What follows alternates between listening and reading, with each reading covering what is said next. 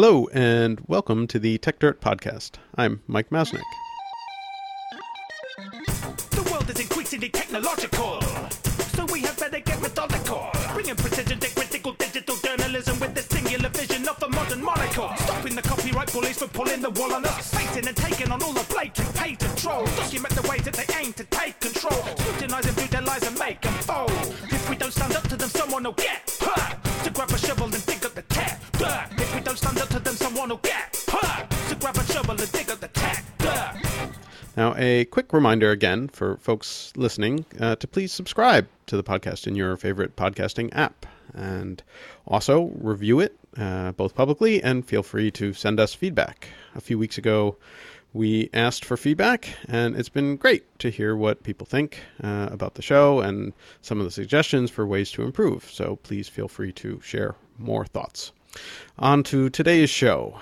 Now, we've spent many years on Tech Dirt talking about the importance of Section 230 of the CDA, a law that many have called the most important law on the internet. It's the law that says if you have an internet platform, big or small, you aren't legally blamed for the actions of your users, with a few limited exceptions. Now, I've said many times that this feels like common sense, because we should never blame tools for how they're used.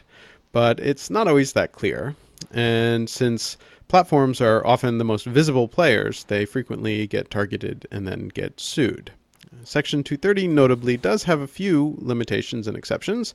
It does not apply to intellectual property law, and it does not apply to federal criminal law. As important as we think the law has been, there's been a lot of talk over the years about changing Section 230. Many people feel that platforms should be more responsible for the actions of their users. Many of the challenges to CDA 230 have been in court, and there have been a few rulings recently that suggest at least a few courts are willing to chip away at some of 230's boundaries, even though for the most part, I think courts have accepted a fairly broad interpretation of 230 to protect platforms pretty broadly. However, there's an attempt now in Congress going on right now to modify Section 230 that is a concern to some of us. The bill's called SESTA, S-E-S-T-A, for the Stop Enabling Sex Traffickers Act, and it was introduced recently in the Senate. It has a bunch of sponsors, including some fairly powerful senators, and there are indications that the bill may move pretty quickly.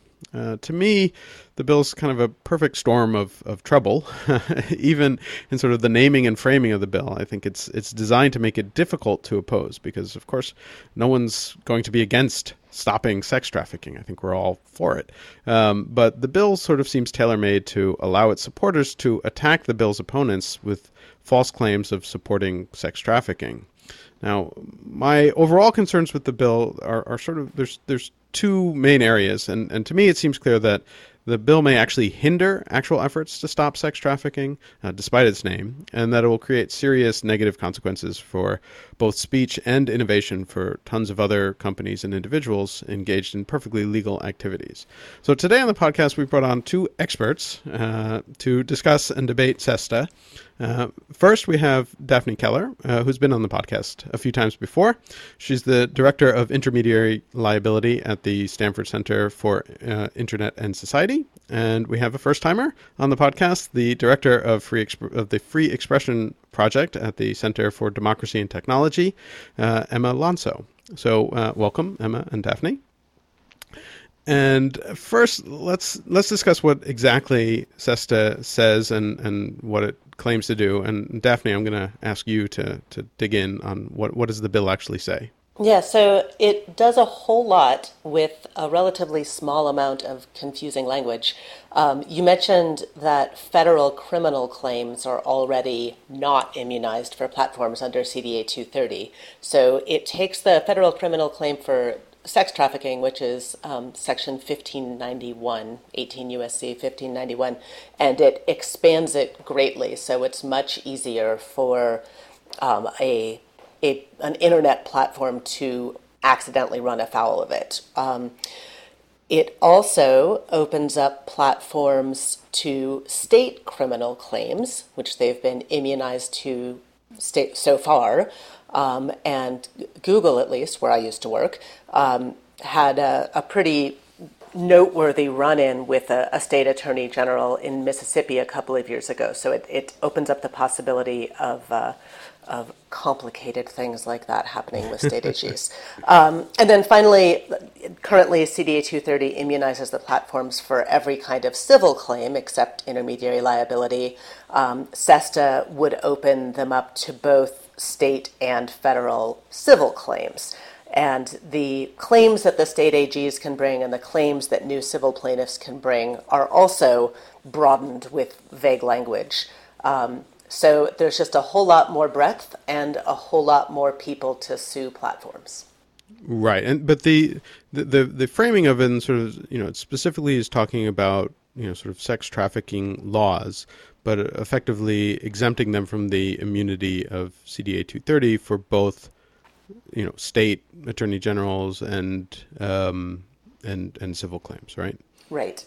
Okay, and so, Emma, do you want to discuss? I know you've written about this. Sort of what your concerns are about the bill. Yeah, I think there are a couple of big concerns, some of which you mentioned already, Mike. Basically, what SESTA would do is totally radically transform the state of play for any entity that hosts or transmits or directs people to third-party content online. I mean, this is really attacking the foundations for access to information and platforms for individual expression that we've enjoyed over the past 20 years that Section 230 has been in act.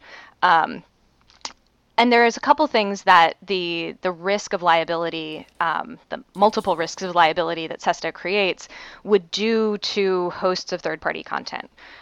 One would be really actually discouraging them from moderating the content that's on their platforms. The liability that SESTA creates would, requires in some cases that the platform have knowledge of the content in order to be drawn into a lawsuit or criminal prosecution. So, if one of the ways to try to avoid that situation is to avoid obtaining knowledge of the material that's on your service, which would mean less moderation, less screening, and less kind of proactive effort to try to police trafficking content and other kinds of problematic content from services. So, and this is actually, I think this is an important point that we could dig in for a second on. And this is something that I think a lot of people get confused about with CDA 230, which is, a lot of people talk about CDA 230 gives this sort of broad immunity to platforms. But part of that is this sort of, what's referred to as the Good Samaritan clause, right? Which basically says you can moderate. In fact, you're sort of encouraged to moderate your platforms however the platform sees fit, and doing so doesn't introduce any new liability. So, if you decide to leave some stuff up or take some stuff down, those choices don't create new liability. Whereas under SESTA, that could potentially change.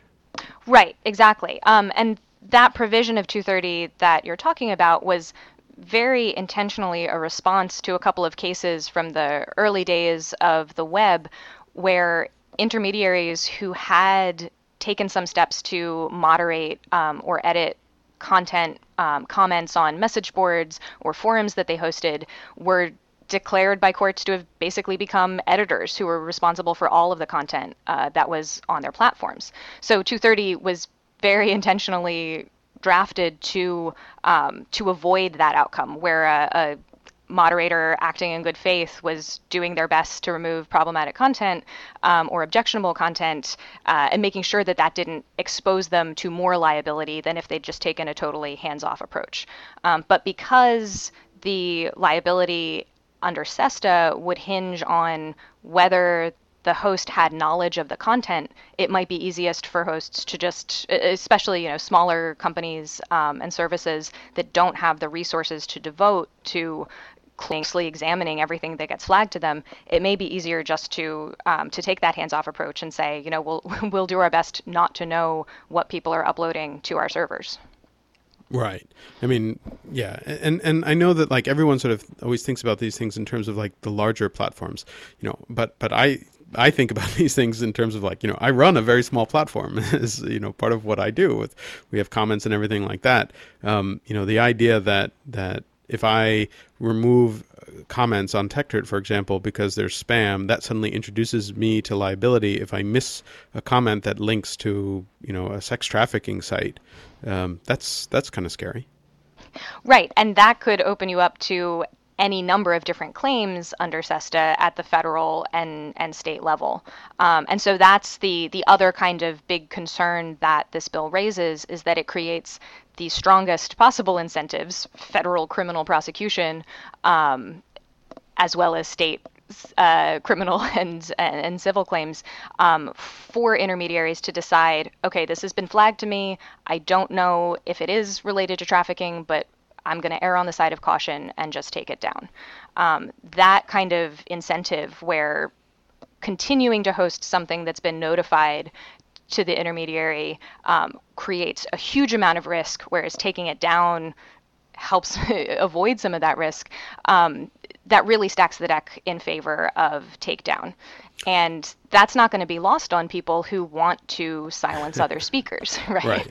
It's a situation ripe for what we call a heckler's veto, right? Where if you don't agree with what somebody's posted as a comment on TechDirt or a profile on a dating site, flag it to the platform, say, I think this is related to trafficking, and chances are that whatever that post is going to come down, even if it's a completely specious claim. And we have abundant evidence from existing removal systems that that's exactly what happens. I maintain a blog post on the Stanford CIS site with all the studies that I've come across, documenting that intermediaries do just what you would expect them to do. They're overly cautious. They remove things that might be illegal just in case. One of the big recent studies of DMCA removals, a lot of intermediaries told the scholars conducting the study that they just take down 100% of requests because that's the safe thing to do. Yeah, and they're only facing monetary damages. Right, I was going to say, right. I mean, so the punishment, I guess, or if you don't take down something under DMCA, is just a monetary reward, for copyright infringement potentially. But this would be, actual criminal charges. So the threat is much bigger, and therefore you would expect more sites to do it. And of course, as you noted, and as we've seen, and certainly as we've written about, many, many times, when you have a tool like the DMCA that allows you to take down content, it gets abused widely. So anyone who gets upset about things will use almost any tool at their disposal to try and take down content. And so if that's backed up with potential criminal charges, that's pretty scary. Yeah. So there are a couple of things. So one, I did want to discuss, there's sort of like the elephant in the room here, which is like, this bill is clearly targeted at one company, right? Yes. I mean, it's clearly targeted at Backpage, which I imagine you may have discussed here before. There's sort of a Craigslist-like site that has a lot of ads for sexual services, and trafficking victims advocates have said that Backpage knows perfectly well what's going on, that it is complicit in that in some way, and there have been a number of civil claims against Backpage, most of which have failed because of CDA 230, because plaintiffs, didn't show that Backpage was doing something that would make them so involved as to lose the immunity. But there's also the possibility of federal criminal prosecution against Backpage, and Congress actually amended the law just 2 years ago for that very purpose, creating new federal criminal claims essentially designed to reach Backpage, and there hasn't been a prosecution under that yet. So we have an existing law that is supposed to serve this same purpose of reaching sites like Backpage if in fact they are complicit in sex trafficking, and it hasn't been used yet. We don't know if it works. But then we're also starting to see the proponents of the bill start to shift their language a little bit. I mean, certainly Backpage has been under intense amounts of scrutiny over the past many years, and all of this kind of first started back in, I think it was 2007, so a decade ago, looking at prostitution ads on Craigslist. Right. This is not a new conversation. This question about classified ad sites and people using them to buy sex under different conditions has been around for quite some time. But the dynamics and kind of how advocates on both sides focus on the issue have shifted over the years. So now we're talking about not prostitution generally, but trafficking specifically, so adults who are coerced or minors. But recently, in response to the great outpouring of concern and opposition from the tech industry, from the civil liberties community about SESTA, proponents of the bill, including sponsors and also some anti-trafficking groups, put out their own kind of debunking the myths of this opposition. And I think some of the tech groups are planning to debunk the debunking. But in any case, they said very clearly in that document that this is not just about Backpage, because they sort of anticipated one of the very obvious outcomes, if this bill goes into place, that if this law ends up being used to take down Backpage or other sites, of course, trafficking ads are going to pop up on other sites. And so they, Right. They were cognizant of that and saying that, this can't just be about one site, because of course this material will move to another service, which was an interesting way of sort of fronting the whack-a-mole question Right. as sort of a feature of the bill, not a bug. But I think that with the kind of the focus on going after trafficking ads sort of wherever they show up really sort of raises the question, what happens when these ads start being hosted on sites overseas and outside of U.S. Right. jurisdiction, right? Like, I mean, there's Yeah. there's a limit to what Congress yeah. can do, what any state attorney general can do when trafficking ad activity moves to sites hosted, on other continents. Yeah, which seems like the sort of obvious next step. And I think, by the way, I think that's funny that they're saying, oh, this isn't just about Backpage. If you look at, when the bill was announced, they got a bunch of the co-sponsoring senators to give quotes about it. And I think about half of them directly referenced Backpage, and made it clear that the bill was 100% about Backpage. And it should be noted too, that because of there was this Senate investigation of Backpage, and as that was happening, Backpage announced that they were shutting down the sort of the category of adult content. Now people have claimed that some of those ads have just moved to other parts of the site. But you also brought up that this started about a decade ago with Craigslist, and it does seem notable that the original target was Craigslist, and then when Craigslist went through a few iterations on this, but eventually they shut down and started blocking those ads, and then everything just moved to Backpage. So, to me at least, part of the issue is targeting the intermediary as opposed to targeting the actual, say, sex traffickers seems like a sort of bad approach. It just doesn't seem like that would be the most effective approach, because they're just going to move somewhere. And so the proponents of the bill can say, well, this will allow us to target all the other platforms, but you're right, it's just going to move overseas. And then you're going to, from my perspective, at least Craigslist, was willing to work with law enforcement and share information with them. I don't know how cooperative Backpage is, but I believe it was at least somewhat cooperative. But when you move to a site that nobody knows who actually owns it or where it's based, I don't think that those sites are going to be quite as cooperative.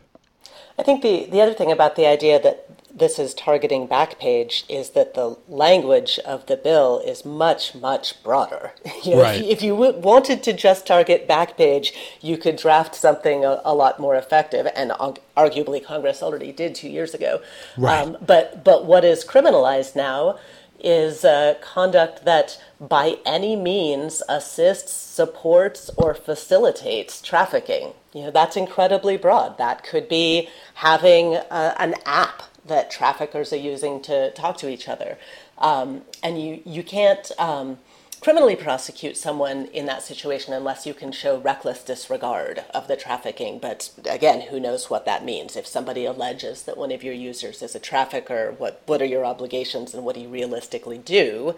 You cut them off.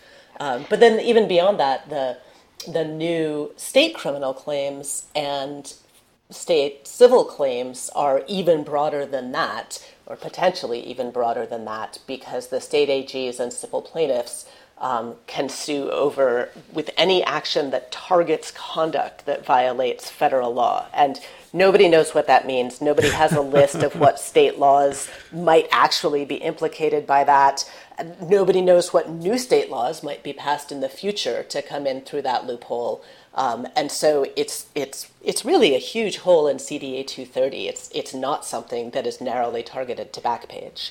Yeah, and I think it's a really important dynamic to emphasize here, that what this sort of linking of civil penalties and state criminal law to the federal standard really does, because arguably DOJ has exercised a huge amount of prosecutorial discretion in not prosecuting, as far as I know, any website operator under federal trafficking statute, in the 20 years that 230's been in practice. There is arguably a certain amount of restraint that we've seen from federal prosecutors in not taking advantage of potential broad readings of federal criminal law to go after website operators, and I'm glad about that. But when you have state criminal or civil penalties that could be pursued arguing that they are related to what might fit under federal criminal law, then you're asking for discretion and restraint from every state attorneys general, let alone all of the civil litigants who might want to seek recovery against websites for some reason. And that's where we see a potentially huge number of lawsuits coming up, and very tactical use of lawsuits against websites where there's not, the person bringing the suit knows that they're bringing a frivolous claim, but is trying to use the process of litigation to drive a website out of business. It feels very much like SLAP lawsuits, strategic litigation against public participation, where it's the dragging someone through the legal system is the whole goal. It's not actually getting a judgment against them because the underlying facts just aren't there. And that's a huge risk. There's so many sites simply cannot afford to defend themselves in court, even if they would ultimately be successful against a criminal or civil claim. Yeah, and we see all the time, and we write about all the time, the number of civil claims that try and get around 230. Either, plenty of them are filed apparently without the lawyers recognizing that 230 exists, which is interesting. But then we see all sorts of creative attempts to try and, make things get around 230 and claim, because of a few cases where there have been successes, or in some cases people just come up with sort of creative, usually incorrect, but creative attempts at trying to get around 230, giving them this big target that allows them to to go after sites is a concern, and that's on the civil side. On the state side, that's also a really big concern, and this is something that unless you sort of spend a lot of time in this space, people don't always recognize this. But and I'm trying to put this as diplomatically as possible, but state attorneys general at times have potentially a reputation or history of what I would call grandstanding and targeting large companies to go after, in part to just sort of get headlines.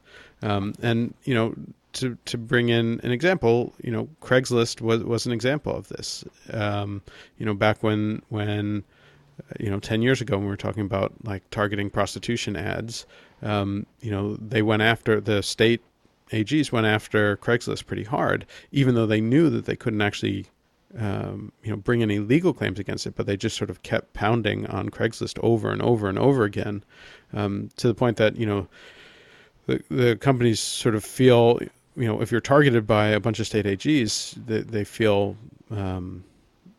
pressured into doing something. And there's this is an old article. I forget how old it is, 7 or 8 years ago. Chris Tallis, who's the CEO of a company called Topics, wrote this article for TechCrunch, which is really revealing, where his site was targeted by a bunch of state attorneys general, not with any legal underpinning, but they just didn't like the way that Topics did certain things, and they just put out this giant press release saying Topics is bad, and threatening him. And, he wrote about how he went in and he talked to all of them and sort of, completely open, explained exactly why they do what they do, how it makes sense, why what they're doing makes sense, and thought that he had sort of, reasoned with them.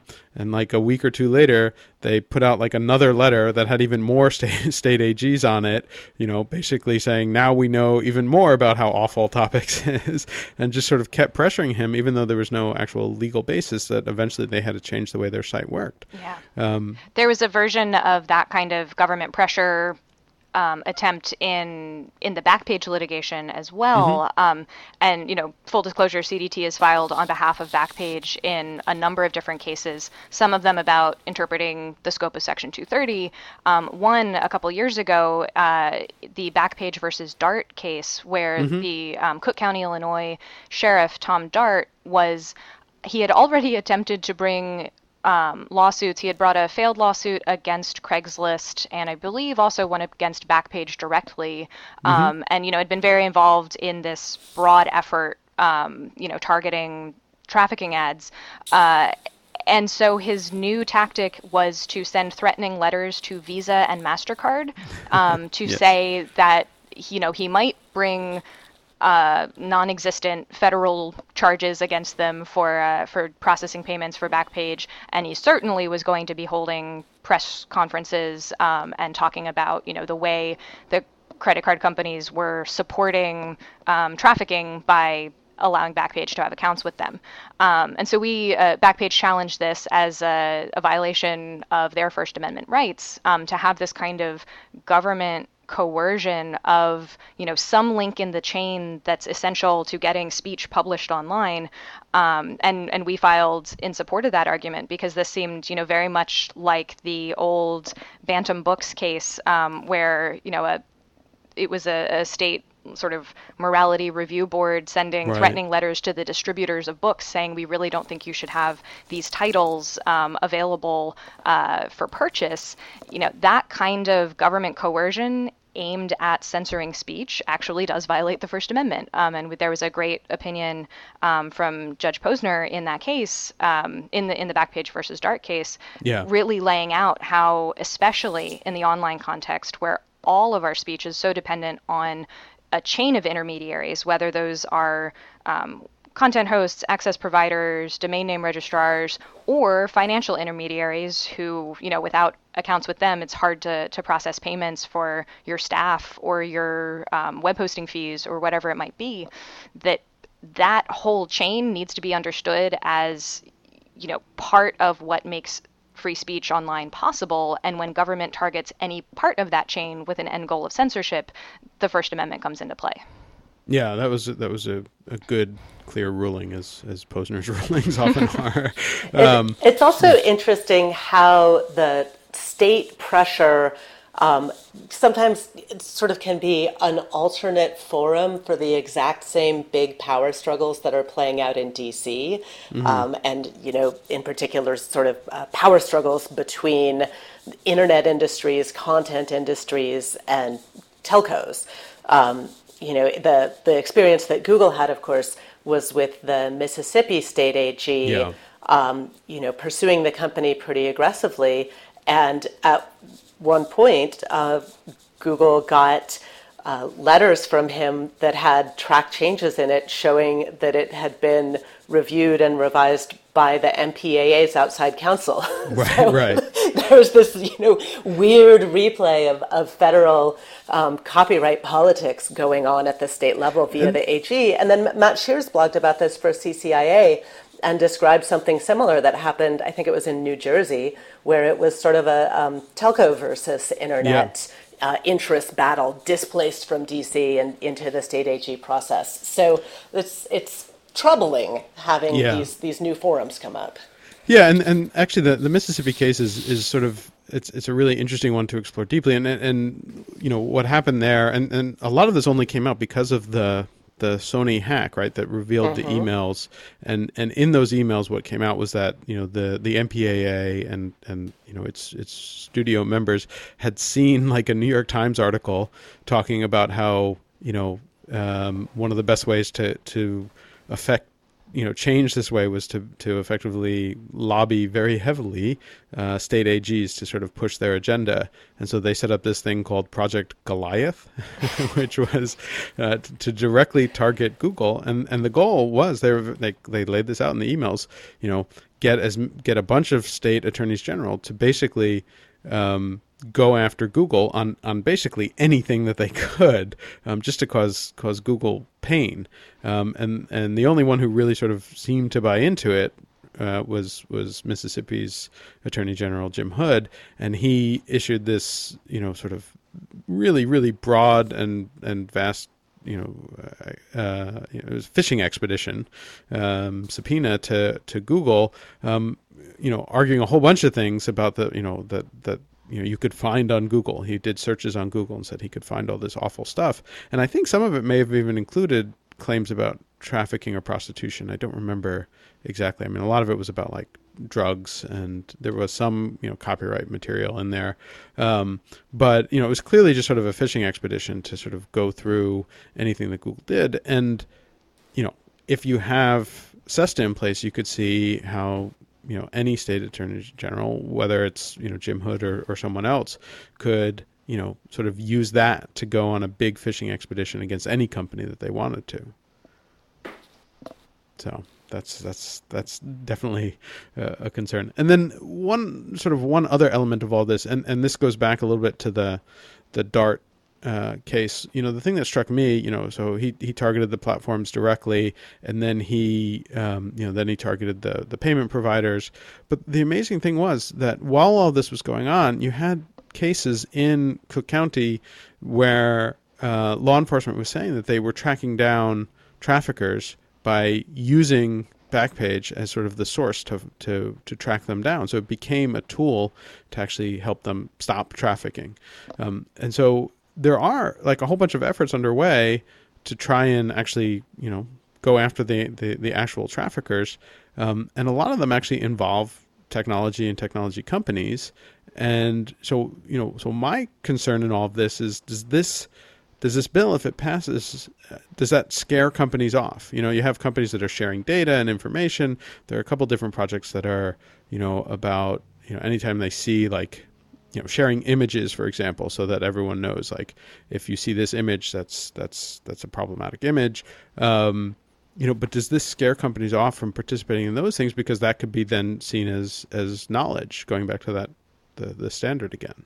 It's kind of reminiscent of this, a problem that's more and more prominent in the terrorism context, where companies will have law enforcement from one place saying, you know, this is a beheading video, take it down. Right. And law enforcement from another place, sometimes another branch of the same government, saying, we are investigating these people by tracking the activity related to this beheading video. Do not, under any circumstances, take it down. And, you know, you definitely do not want random technology companies caught in the middle and making decisions on things like that. Yeah.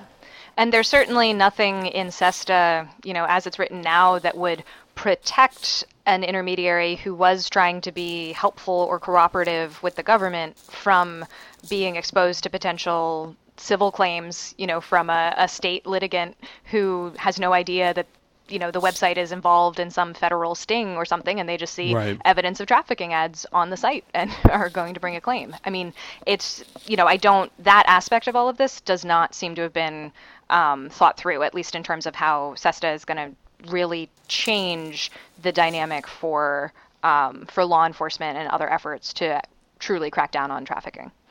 Right. So what's the sort of political situation around the bill? What, you know, where is it? How is it moving? What is the likelihood? Well, SESTA was introduced in the Senate at the beginning of August, and a couple weeks in, it has at least 27 co-sponsors. And I think the sponsors of the bill have been, very aggressively recruiting other potential sponsors. Very bipartisan coalition. So the chances that this bill at least gets a hearing at some point in the fall seem pretty high. There's also a similar bill that's actually even broader in the House, sponsored by Representative Wagner, who was one of the driving forces behind the SAVE Act a couple years ago. And that bill also has a number of co-sponsors. That seemed to be on a somewhat slower track than the Senate bill. Given the amount of firepower behind the Senate draft, I wouldn't be surprised if one of these goes forward, if it's the Senate version. But yeah, this is a very active issue right now. Yeah, and so a number of groups, especially in the tech and sort of civil liberties space, have come out and to oppose it. I know that you guys have written about it. We've written some stuff and participated in some of the letters. What happens next? Or do we not know? Or we're sort of in a holding pattern? Do we have I feel like you know that one. Yeah, well, Congress is in recess right now, so we all have a couple of weeks for coordination and Hill visits and as much kind of organizing as possible. But yeah, like I said, I wouldn't be surprised to see a hearing sometime this fall. Depends on how quickly the Senate can move and what else is preoccupying it at the time. But I would hope that at least some of the members of Congress who are considering these bills really take seriously the fact that you have seen, advocacy groups from across the political spectrum, tech industry, from the biggest companies to the smallest companies, all coming out and saying this is a really bad idea, that this will have impact on the U.S. economy, let alone freedom of speech online, and that my hope is that the strength of those arguments, the consistency of those arguments, and how widely shared they are and have been for the decade that we've been talking about this, makes an impact on some members of Congress. But on the other hand, this is, as you were saying at the top of the show, Mike, this is framed as, well, are you for enabling sex trafficking or against it? And that politically is incredibly difficult for members to to fall on the quote unquote wrong side. So, for anybody listening, contacting your representatives about this is a great idea. I know that Electronic Frontier Foundation has a letter writing campaign and resources for kind of explaining to your members why this is such a problem. I think it is important for senators and reps who are still considering where they stand on this bill to know that there's understanding among their constituents, and people would back them up if they decide to not support this bill. But I think it's going to be a very difficult fight. Yeah. And if I can make a prediction about what Emma's going to do, I think if a bill with this language were to become law, which I kind of can't imagine because it's such terrible language, but, this looks in many ways like the overbroad language that CDT challenged in the CDT v. Papert case 20 years ago, and successfully challenged on First Amendment grounds, saying, hey, if you are threatening intermediaries with criminal liability and in order to compel them to take down internet content under these incredibly vague standards, making it inevitable they're going to take down lawful content, that's a problem. That is a First Amendment issue. So I hope absolutely. We don't get there, but that's one possible thing down the road.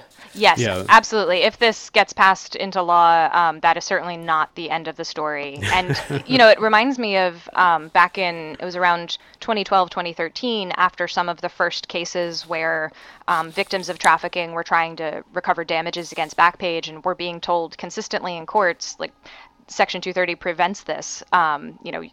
civil recovery is preempted by this federal law, we saw a couple of states pass their own versions of sex trafficking liability for intermediaries bills in New Jersey, Tennessee, and Washington. And each of those bills were struck down not only for being inconsistent with 230's preemption clause, but also under First Amendment grounds. And that the courts, went as far, they could have just stopped at the nope, federal law preempts this kind of state law, and so we're throwing it out.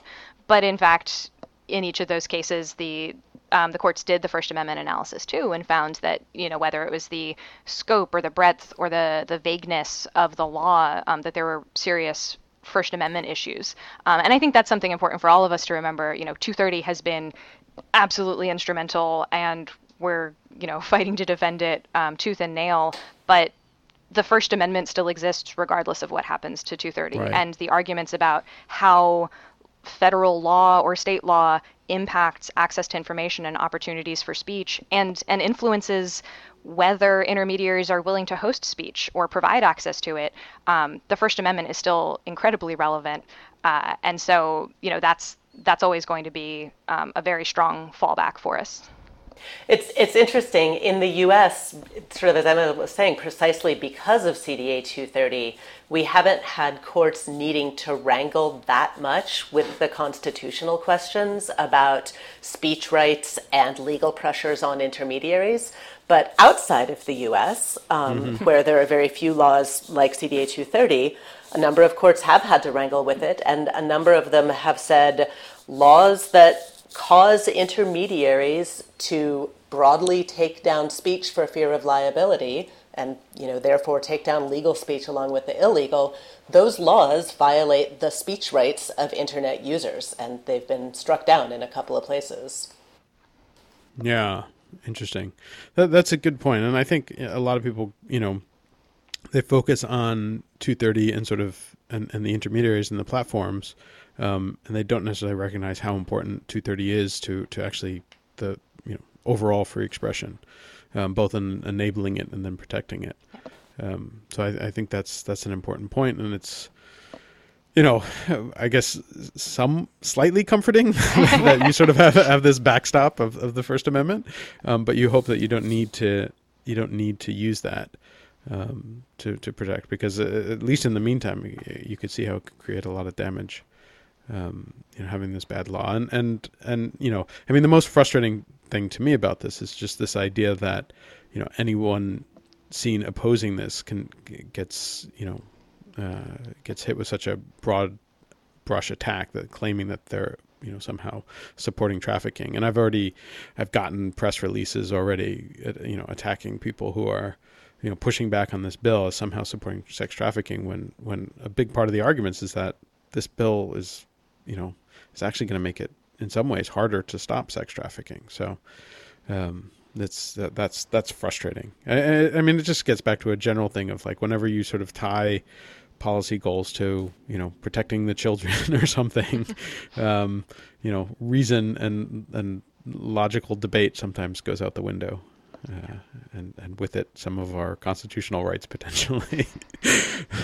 So and the laws passed on that basis become sort of the camel's nose under the tent for other things. So Yes. many laws and technologies that were created for the laudable goal of fighting child pornography gradually become used, maybe for security and anti-terrorism purposes, and maybe Right. also for defamation claims. There's sort of there's a lot of slippery slope there.